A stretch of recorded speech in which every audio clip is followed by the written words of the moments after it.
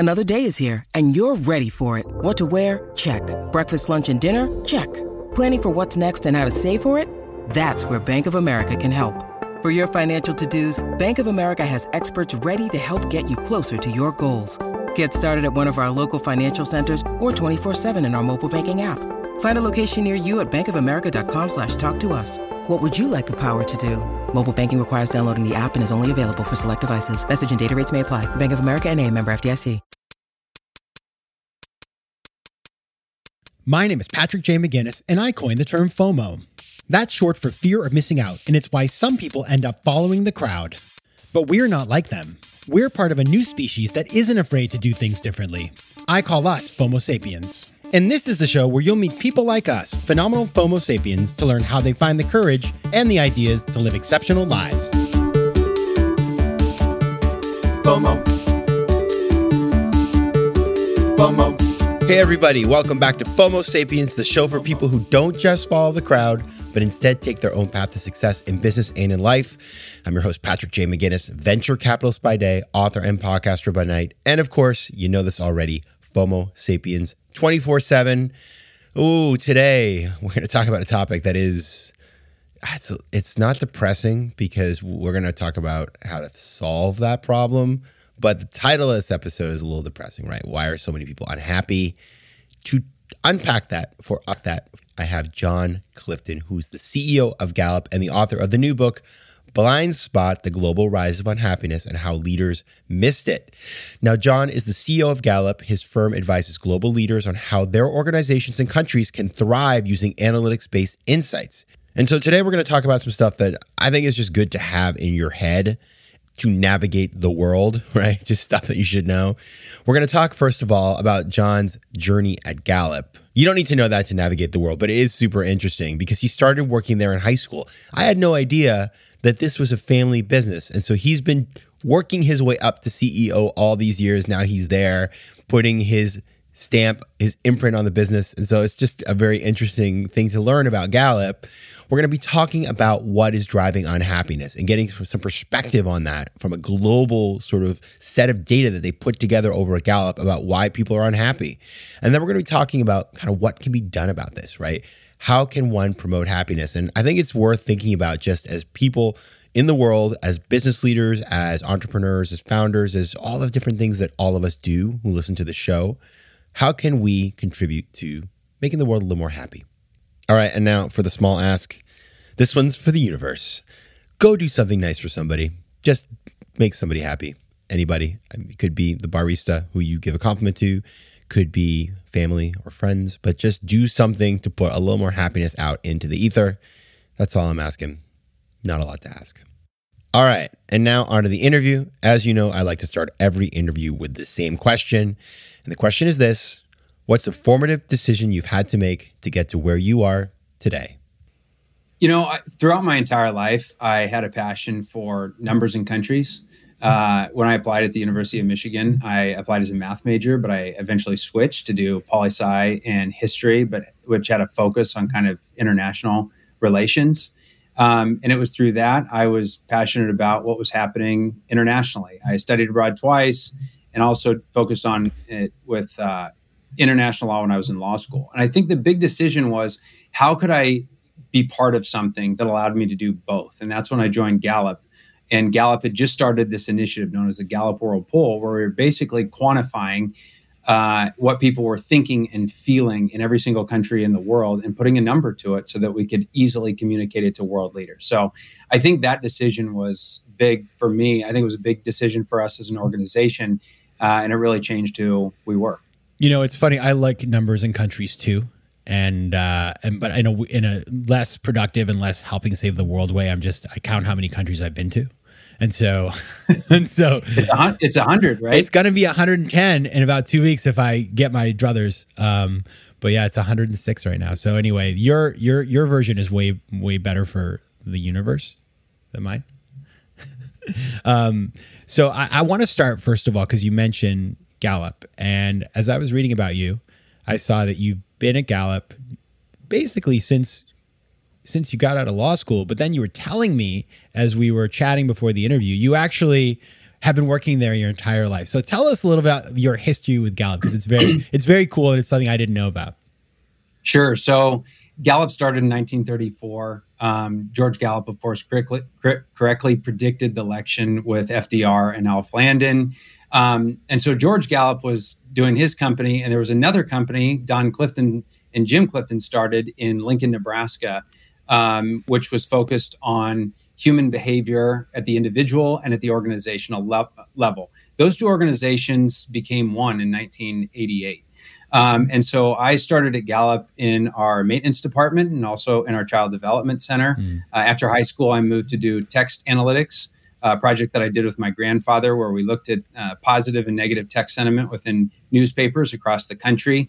After that, I interned in the legal department. And after that, I joined what's called our Gallup Whirlpool team, and had been working with them for a number of years. It's so cool because, I mean, we all know Gallup. It's a brand that everybody knows and loves. And to know that there's continuity in this day where like everybody sells to a private equity firm, and then all of a sudden it's like, you know, it's just they hollow it out, and it's like then there'll be like a Gallup channel and the Gallup, you know, store and the Gallup this, and everything gets like diluted. To know that there is a brand that's integrity, that has the same sort of DNA through it, is something that I find rather comforting. Obviously, really important because people need to trust what you're telling them. Now, your new book is called Blind Spot: The Global Rise of Unhappiness and How Leaders Miss It. And this is something that, you know, many of us, it's kind of, you know, I don't want to say obvious, but we can feel it. We can feel the unhappiness in the air. It's at highs, record highs. There's anger, sadness, pain, worry, stress. And, you know, we had the pandemic, of course, but the pandemic, you know, that was just like a little extra on top of, you know, it's like, let's take a bad situation and make it worse. And in fact, I know that in your research, unhappiness has been steadily climbing for a decade, and it's been a real blind spot for a lot of leaders around the world. So let's just start with that. What is driving this unhappiness? Well, let me talk a little bit about why it's a blind spot too, because when we first came out with this global report and said, we have a concerning trend, we see that there's this global rise of anger, stress, sadness, physical pain, and worry. And the time that we launched this report was in 2020. And when we launched it, a lot of people heard it and they said, well, gee, Gallup, aren't you pointing out the obvious? There's a global pandemic, you know, the kind of global pandemic that only comes around once every 100 years. Of course, all of us are miserable. But the reality is that this increase was taking place before the pandemic. So while the pandemic did, in fact, cause a great deal of pain to people all over the world, this rise in misery has been taking place for a decade. Now, to your point, why is this taking place? The reason is because of this concept known as well-being inequality. And we ask a question every single year, and we say to people, rate your life on a scale of 0 to 10, where 10 is the best imaginable life and 0 is the worst imaginable life. Where do you stand today? 15 years ago, we found that roughly 3% of people said, I have the best imaginable life. And about 1.5% said, no, I have the worst imaginable life. Fast forward 10 years, the number who said it's the best life imaginable has more than doubled to about 7.5%. The people who say they have the worst life imaginable, that it couldn't get worse, has quadrupled, and it's also at about 7.5.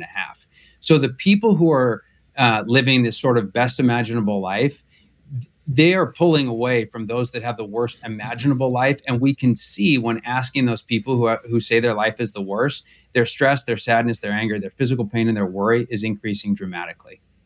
It's interesting. I'm not too surprised that you see this polarization, because we just see it everywhere, right? It's in our society. It feels like we're living in this have or have not world. And in fact, that's kind of everywhere. What I do find interesting is, I remember during the pandemic, you'd see these articles people wrote that would say, well, you know, things may look bad right now. And you read the newspaper and you feel terrible. But in fact, if we look over the scope of human history, it's probably never been a better time to be alive in terms of sheer numbers of people, you know, having basic needs covered and health and all this other stuff. So how do you think about that disconnect between statistically what looks like it should be, you know, a better world versus the way that people are feeling inside? I think the question is, where are those statistics coming from? Because where has the world gotten so much better? And yes, the world has gotten better over the past 100 years. Absolutely. People now have smartphones in their pockets. But let's be very clear, because for many, the world is not getting better. It's getting worse, especially on one massive issue, hunger. So if you look, for example, at what the FAO puts out, of course, Food and Agriculture Organization out of Rome, part of the UN, for 4 decades, the world was winning the war against hunger. So that narrative is 100% true that the world's getting better. But after 2014, that number went the wrong direction, and people are far more hungry than they are today than they were in 2014.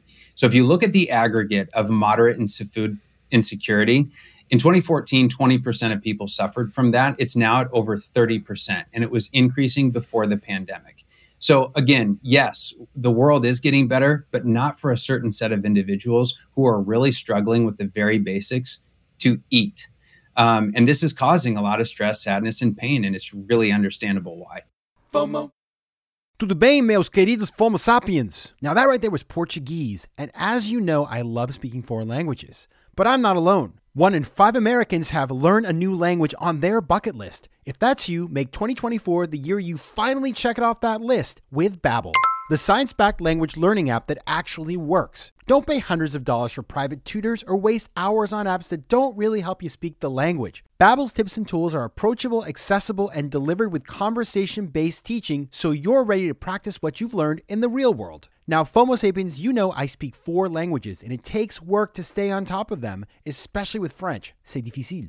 But with Babbel, I'm able to practice practical conversations that I can actually use in the real world. Here's a special limited-time deal for our listeners. Right now, get up to 60% off your Babbel subscription, but only for our listeners at babbel.com/FOMO. Get up to 60% off at babbel.com/FOMO. That's spelled BABBEL.com/FOMO. Rules and restrictions may apply.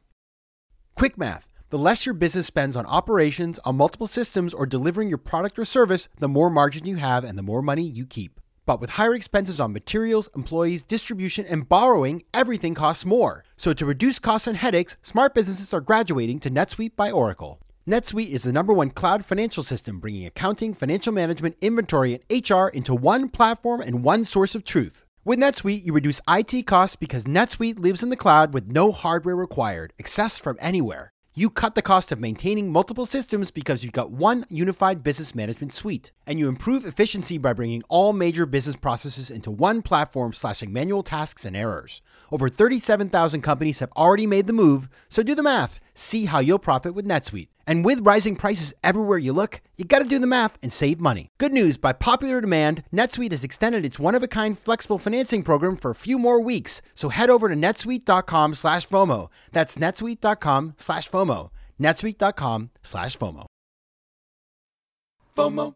You know, it's incredible because you read these stats about how mobile phone penetration everywhere is through the roof. And so the notion that you have people who have a cell phone, but yet can't find enough to eat, it explains a lot about the issues that we have throughout the world today. Now, whether you're in business or politics, obviously leaders look at a bunch of different sort of metrics to think about progress and also to think about the future. And I kind of think about Bhutan when I think about that, because Bhutan is famous for having, instead of their GDP, it's like a gross national happiness index. And I actually went to Bhutan a long time ago, and I remember thinking it was kind of interesting. They don't have cigarettes in Bhutan. So I got to imagine, that's just it's a really interesting way of thinking about how do we create better outcomes for people.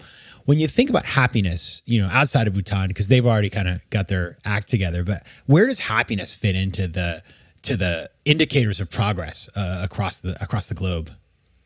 Well, if you don't mind, let's stick on Bhutan. Yeah, let's do it. Because we asked Bhutanese for many years, rate your life on a scale of 0 to 10. And their responses, surprisingly, and I think considering that the 4th Dragon King many years ago said that they're going to make gross national happiness the leading indicator for progress, well, then how are they doing? We found that, they're not among the top in the world. In fact, if they are anything, they're middle of the pack. They align much closer to a place like India than they do, some of the wealthiest countries in the world. If they lead in anything, it's that the people in that country feel more well-rested than anyone else in the world. So there is something, again, that they're excelling in. Now, you might ask, well, where are they today? We have not been back to Bhutan in order to do the face-to-face interviewing since 2017. Why? Because the government has asked if they could intervene and select the houses where we conduct the surveys. Now, as you had mentioned earlier, Gallup has a commitment to quality. And although we would very much like to conduct surveys there, we pay for it ourselves. The barrier right now is just we need to be able to do the type of selection and methodological procedures that we know that we do very well. And so we've been at an impasse since 2017. So we haven't been able to collect data there for a very long time. Oh no. So my knowledge of Bhutan, I love it. You come on my show and you give me some facts that overcome my very facile narrative. And I appreciate you for doing that, because that's exactly what you should do. But back to the bigger question about this, this indicator of happiness, like how does it fit into the picture? Do leaders sit around? I mean, do they pick up your poll and read it and do they learn something from it? Like, what do you want them to learn? Well, I believe right now that leaders still closely follow economic indicators. If you gave a pop quiz to any members of the G7 or the G20 and you said, what does unemployment look like in your country? What does GDP per capita look like? I think they'd all ace the test. But if you asked them how much sadness do people have in your country, I don't think they'd know. And I think primarily it's because in so many countries, they're not tracking it. And even if they are tracking it, they're not doing it in a way where they can do global comparisons. So I hope that many are paying more that they're paying closer attention to what Gallup is, putting out, because we are trying to track this on a global basis when it is comparable. Now, one of the weaknesses is just we're not doing it frequent enough. Ideally, we'd be doing this on a quarterly or a monthly basis, but ultimately the barrier is funding, because capturing good statistics at a country level can become very, very expensive. So, what are the drivers? Like, if we dig down to it and we look at a country or a place that is successful, and I'd love to hear who these are. What's going on in those places that is different from the places where the indicators are really bad? Well, let's isolate the people, because there are people who say my life is an 8, 9, or a 10, and there are people who say I have the worst life imaginable, a 0, a 1, or a 2. And when you isolate those groups, they all seem to have 5 things in common, either that they do have or that they don't have. And it's this list. Number 1, what we call social well-being. Whether or not you have close family and friends that you can rely on matters to a great life. The second one is what we call work well-being. Whether or not you're miserable at work can actually cause you so much emotional pain that you look more like the unemployed than you do with other people with other jobs. The next one is community well-being. It's not just about whether or not communities have the basics. It's whether or not they have other people in the community that they trust and people in the community that'll volunteer and help people like strangers in their community. The next piece is physical well-being. If you go to the WHO, they say physical well-being is really 2 things. Whether or not you move, and the other one is whether or not you're eating. But as you and I had talked about earlier, there are a lot more people in the world today than there was in 2014 that have the ability to eat, so their financial well-being is hurting. And the last one is financial well-being. Money matters. Now, money does not necessarily buy you a great life, but it's hard to be happy without it. So those are kind of the fundamental drivers about what is it that makes people view their lives well, and also what causes them misery. Now, I'll say one last thing, which is when you have none of these things and you feel like you don't have the opportunity to advance or get by in life, and you think the odds are stacked against you, then it really causes misery and pain. For example, we have been asking people all over the world, do you think that corruption is widespread in your government? Do you think that corruption is widespread in the businesses in your country? We find that over 2/3 of the world says yes to those questions and have done so for the past 15 years straight.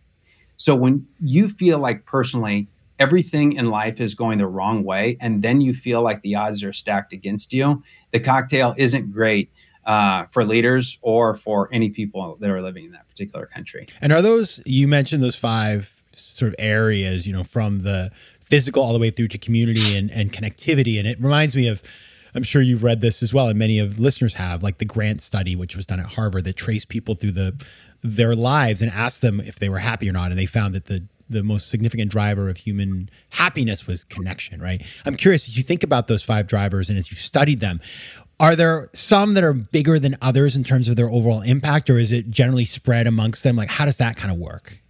Absolutely. Take this one, for example. We actually find that one of the biggest drivers is work. Now, again, when we say that these five, some of my colleagues don't like when I say this, that you can either say that when we found that these are the five drivers, that it's an incredible finding and that all leaders should just sort of align everything they do to those five things. Or you can say, gee, you pointed out the obvious. What else is there in life other than those five things? But the point is that if it's so obvious, why aren't leaders necessarily focusing on them? So one of them I mentioned was work well-being. And the reason just fundamentally that work is so impactful to somebody's overall life is think about how many hours we spend working. There's one study out of Australia that estimates that people who choose to work full-time throughout their life, they spend 115,000 hours working, which is the equivalent of 13 years of a human being's life, meaning the only thing we do more of is sleep. So whatever is happening at work hugely determines what happens in your life. And it's not just your life, it's also the lives of your family and friends. Why? We've done surveys from Germany to the United States, and we said to them, did the stress of work cause you to behave badly with friends and family? And far more than a majority said absolutely. So this idea of work-life balance, one of the biggest problems with it is it assumes that human beings can compartmentalize something bad in life and that it does not leak into the other things that take place in life. And it's to falsely understand human beings. Because if you are berated at work, disrespected at work, the idea that you somehow forget about it when you go home at night just rarely happens. And it's why that people need to focus on just creating better workplaces. FOMO. This is so important, and I want to cite a couple stats that I read about when I was doing research for today, which is that you have found a Gallup that only 20% of people are thriving at work, while 62% are indifferent and 18% are miserable. And by the way, indifferent isn't like neutral, because I've been indifferent at work. It makes you feel like a little dead inside. So indifference is not acceptable, right? It's just not miserable.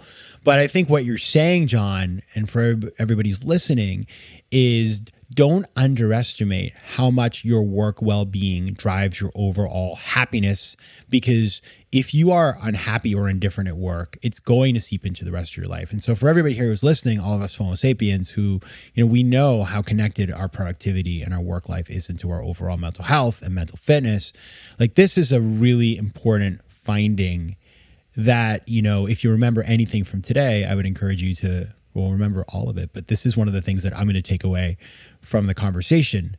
What's crazy though is like, John, I'm sure you know stats better than like a lot of people out there, certainly better than me. And we keep seeing that, there's like a shortage of workers everywhere. And you'd think that because of that, employers would have to meet workers where they are and create a better experience for them. And somehow like the market would solve this problem. But it doesn't seem like that's happening. I'm curious how you think about like the labor market and how this relates to all of the findings of your work. So we started asking employees here in the United States about their intention to leave the place where they work.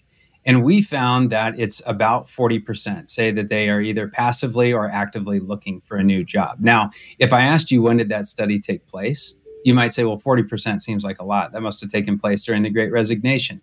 The answer is it took place in 2019. And we replicated that study and found that also 40%, again, no change from time over time, that people were looking passively or actively. And the people who were doing that either time all had one thing in common. They were miserable at work. 75% of people that are miserable at work are either actively or passively looking for a new job. Now, why is it that they're taking action on it now? The reason is because those people will even leave jobs if there's almost no increase in pay. When there's a slight increase in pay, they will absolutely lose it, change jobs at any chance that they can get. So the people who are moving who didn't really like what they were doing in the first place. That being said, I don't want to pretend that your work well-being sort of dictates all of your decision-making because it doesn't. Money actually does, not surprisingly, play a factor. And so we found that a 20% increase on average will cause many people to look at a new job, even if they are fully emotionally attached to the job that they have. Now, again, that's the law of averages. It doesn't mean that if somebody totally loves everything that it is that they're doing, that if a doubling of their pay will cause them to leave. you can't say that. But on average, it is 20% that will cause them to look at a new job. So right now, when you have this much cash that's going around in the economy, at least over the past 18 months, you can see why even those that are engaged are starting to look at new jobs as well. Yeah, I read this article just the other day that this is, right now is probably the best time to switch jobs in a while. And there is a lot of money sloshing around. There is a war for talent, and the market's just very unsettled. So it's worth knowing that, I think, especially if you're thinking about retaining your team. It's like, what is it going to be that's going to take them away? Maybe they like the job and, the culture is great. But at some point, people also, they're like, well, my rent went up. The rent's too darn high, as we say in New York City, and you got to pay it. Now, I had mentioned earlier, I asked you this question. We didn't get to it yet, but I want to return, which is, what are the countries? So let's imagine I pulled out my passport. I'm getting on a plane. I want to go see the countries that are doing this really well. And then I want to go to the places where, unfortunately, things, let's say they have a little room for improvement. What did you find in the poll? What are the tops? And then let's go to the laggards. Okay, so the happiest countries in the world, the way to determine them depends on how you define happiness. And when you're measuring a life well lived, these concepts are a little complicated. And they're a lot like when the world was approaching measuring GDP in 1937, I think, when Simon Kuznets approached Congress and said, hey, let's try to quantify the health of the economy, create an indicator for it. Even almost 100 years later, we're still grappling with exactly how to quantify that in countries all over the world. So as I say that, just be patient, as we're only 15 years into this, trying to do this for the entire world. So here it is. When we think of measuring a great life, there are two concepts. One, how you see your life, and number two, how you live your life. The see your life is a reflection. If I say just rate your life on a scale of 0 to 10, you look at things holistically, and then you rate it. If you determine that is what happiness is, then the number one country in the world is one of the Nordic countries. It's either Denmark, it's Switzerland. Those are the countries that rate their lives the best. And the countries that rate their lives the worst, the people within them, is Haiti, the Palestinian territories, etc. So people who are living in the Nordic countries know they have it quite well. Mm-hmm. And people who are living in places like Haiti or the Palestinian territories know they don't have it very well. But here's the other way to measure it. So that's how you see life. The other way is how you experience life. How much do you laugh? How much stress do you have? How much sadness? But if you isolate just how much do you laugh and how much enjoyment do you experience, how much respect do you feel, the single region of the world is Latin America. Nobody knows how to have fun more than Latin Americans. And if there's anything from this study that the world can learn from, is what is it culturally about that particular region that the rest of the world can learn from? Because there's huge amounts of well-being that the world can gain just in understanding that.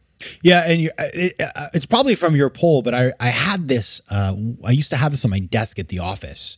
It was plotted GDP per capita versus happiness, and it showed all the regions of the world. And the number one, at least back when I posted this, was Puerto Rico.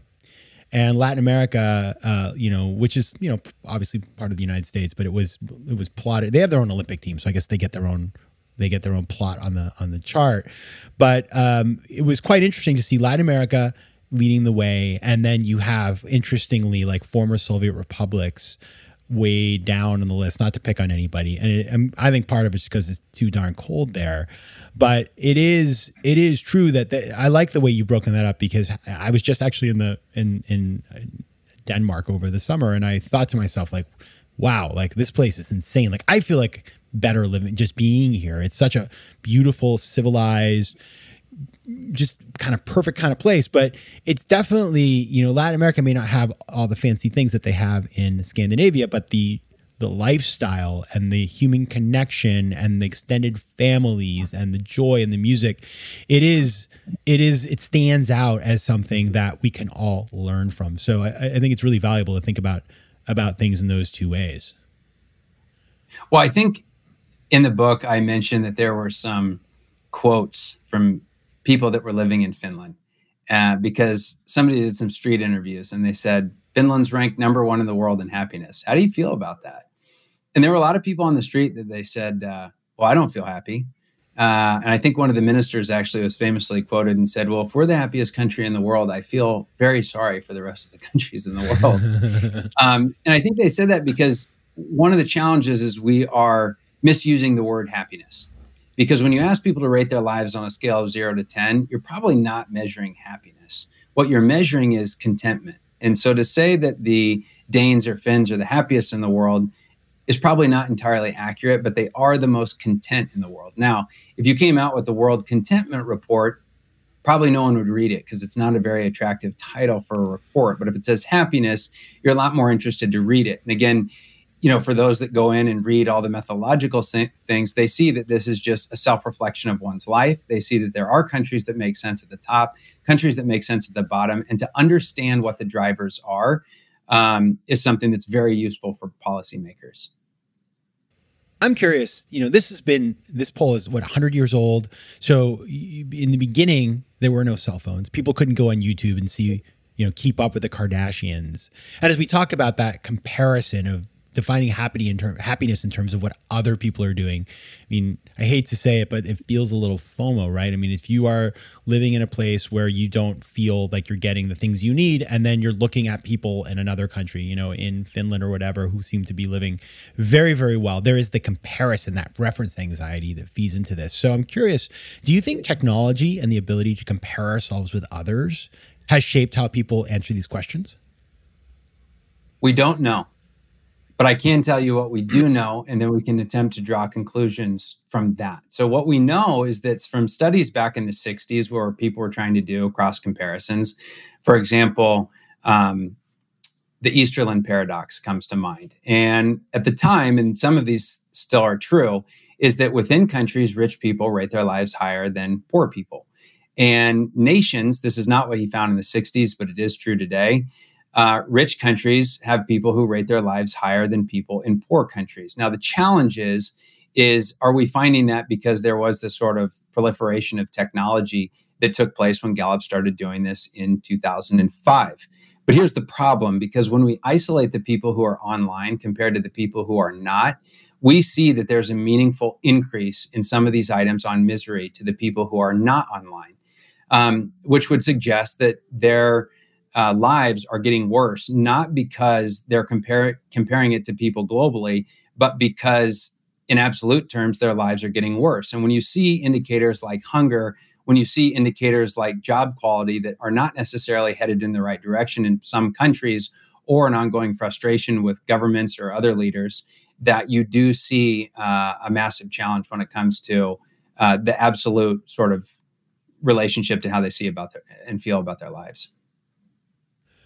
All right, so John, we put this report in the inboxes of all the world leaders, and next time you guys do this, everything is way, way, way better. What did they do differently?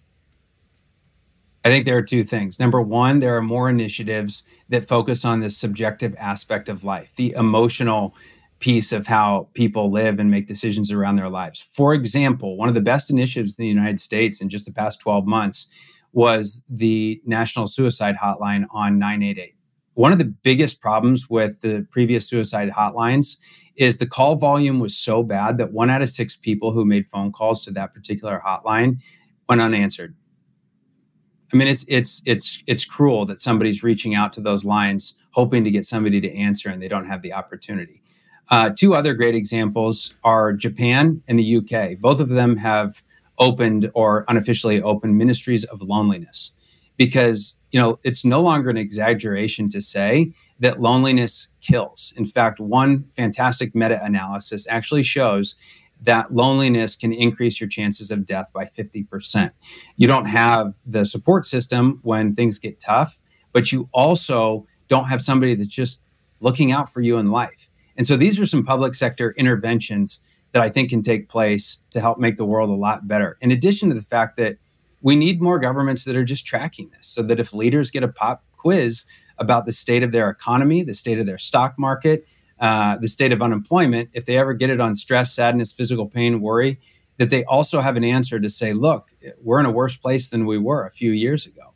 We also have the private sector. And I think if the private sector were to do something that would tremendously help people's lives, and for the Friedmanites out there that only care about shareholder capitalism, I think the CHROs should come together and say, look, instead of saying that let's become stakeholder capitalists, let's figure out how to double the amount of people that are thriving at work.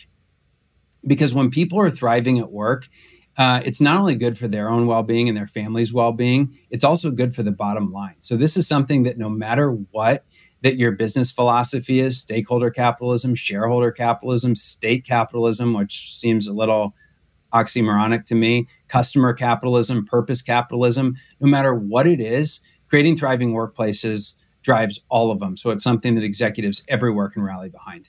You know, I love that you brought up Milton Friedman, because the reference there was to this very influential article that Milton Friedman wrote about the fact that basically the raison d'etre of a company is to make sure that their shareholders have the highest return, and everything else is, you know, not important. And I remember reading that and being convinced that was the case. And then life taught me that maybe that is not the right answer. So I'm glad you brought that up, because it's a fine point that we should, you know, great way to end this conversation. Now, if you want to learn more about the work that went into this report and about the conclusions, you can read Blind Spot, which is the new book that John has out, Blind Spot, The Global Rise of Unhappiness and How Leaders Missed It. If you want to find out more about Gallup, you can check out Gallup.com. You can find John on Twitter at John Clifton DC, and you can find him on LinkedIn. John Clifton, CEO of Gallup, thanks so much for being here. Thank you for having me. FOMO. If you like today's show, please be sure to rate it and recommend it to your friends. And as always, you can find me on Instagram at Patrick J. McGinnis, on Twitter at PJ McGinnis, and on the web at FOMOSapiens.com or PatrickMcGinnis.com, where you can get all kinds of free resources to live a more decisive and entrepreneurial life. FOMO Sapiens is recorded in New York City. Theme music is by Mike McGinnis, and editing and post-production is by Josh Elstro. If you like today's show, please be sure to rate it and recommend it to your friends. And as always, you can find me at FOMOSapiens.com and at PatrickMcGinnis.com. To advertise on FOMO Sapiens, reach out to contact@FOMOSapiens.com. FOMO.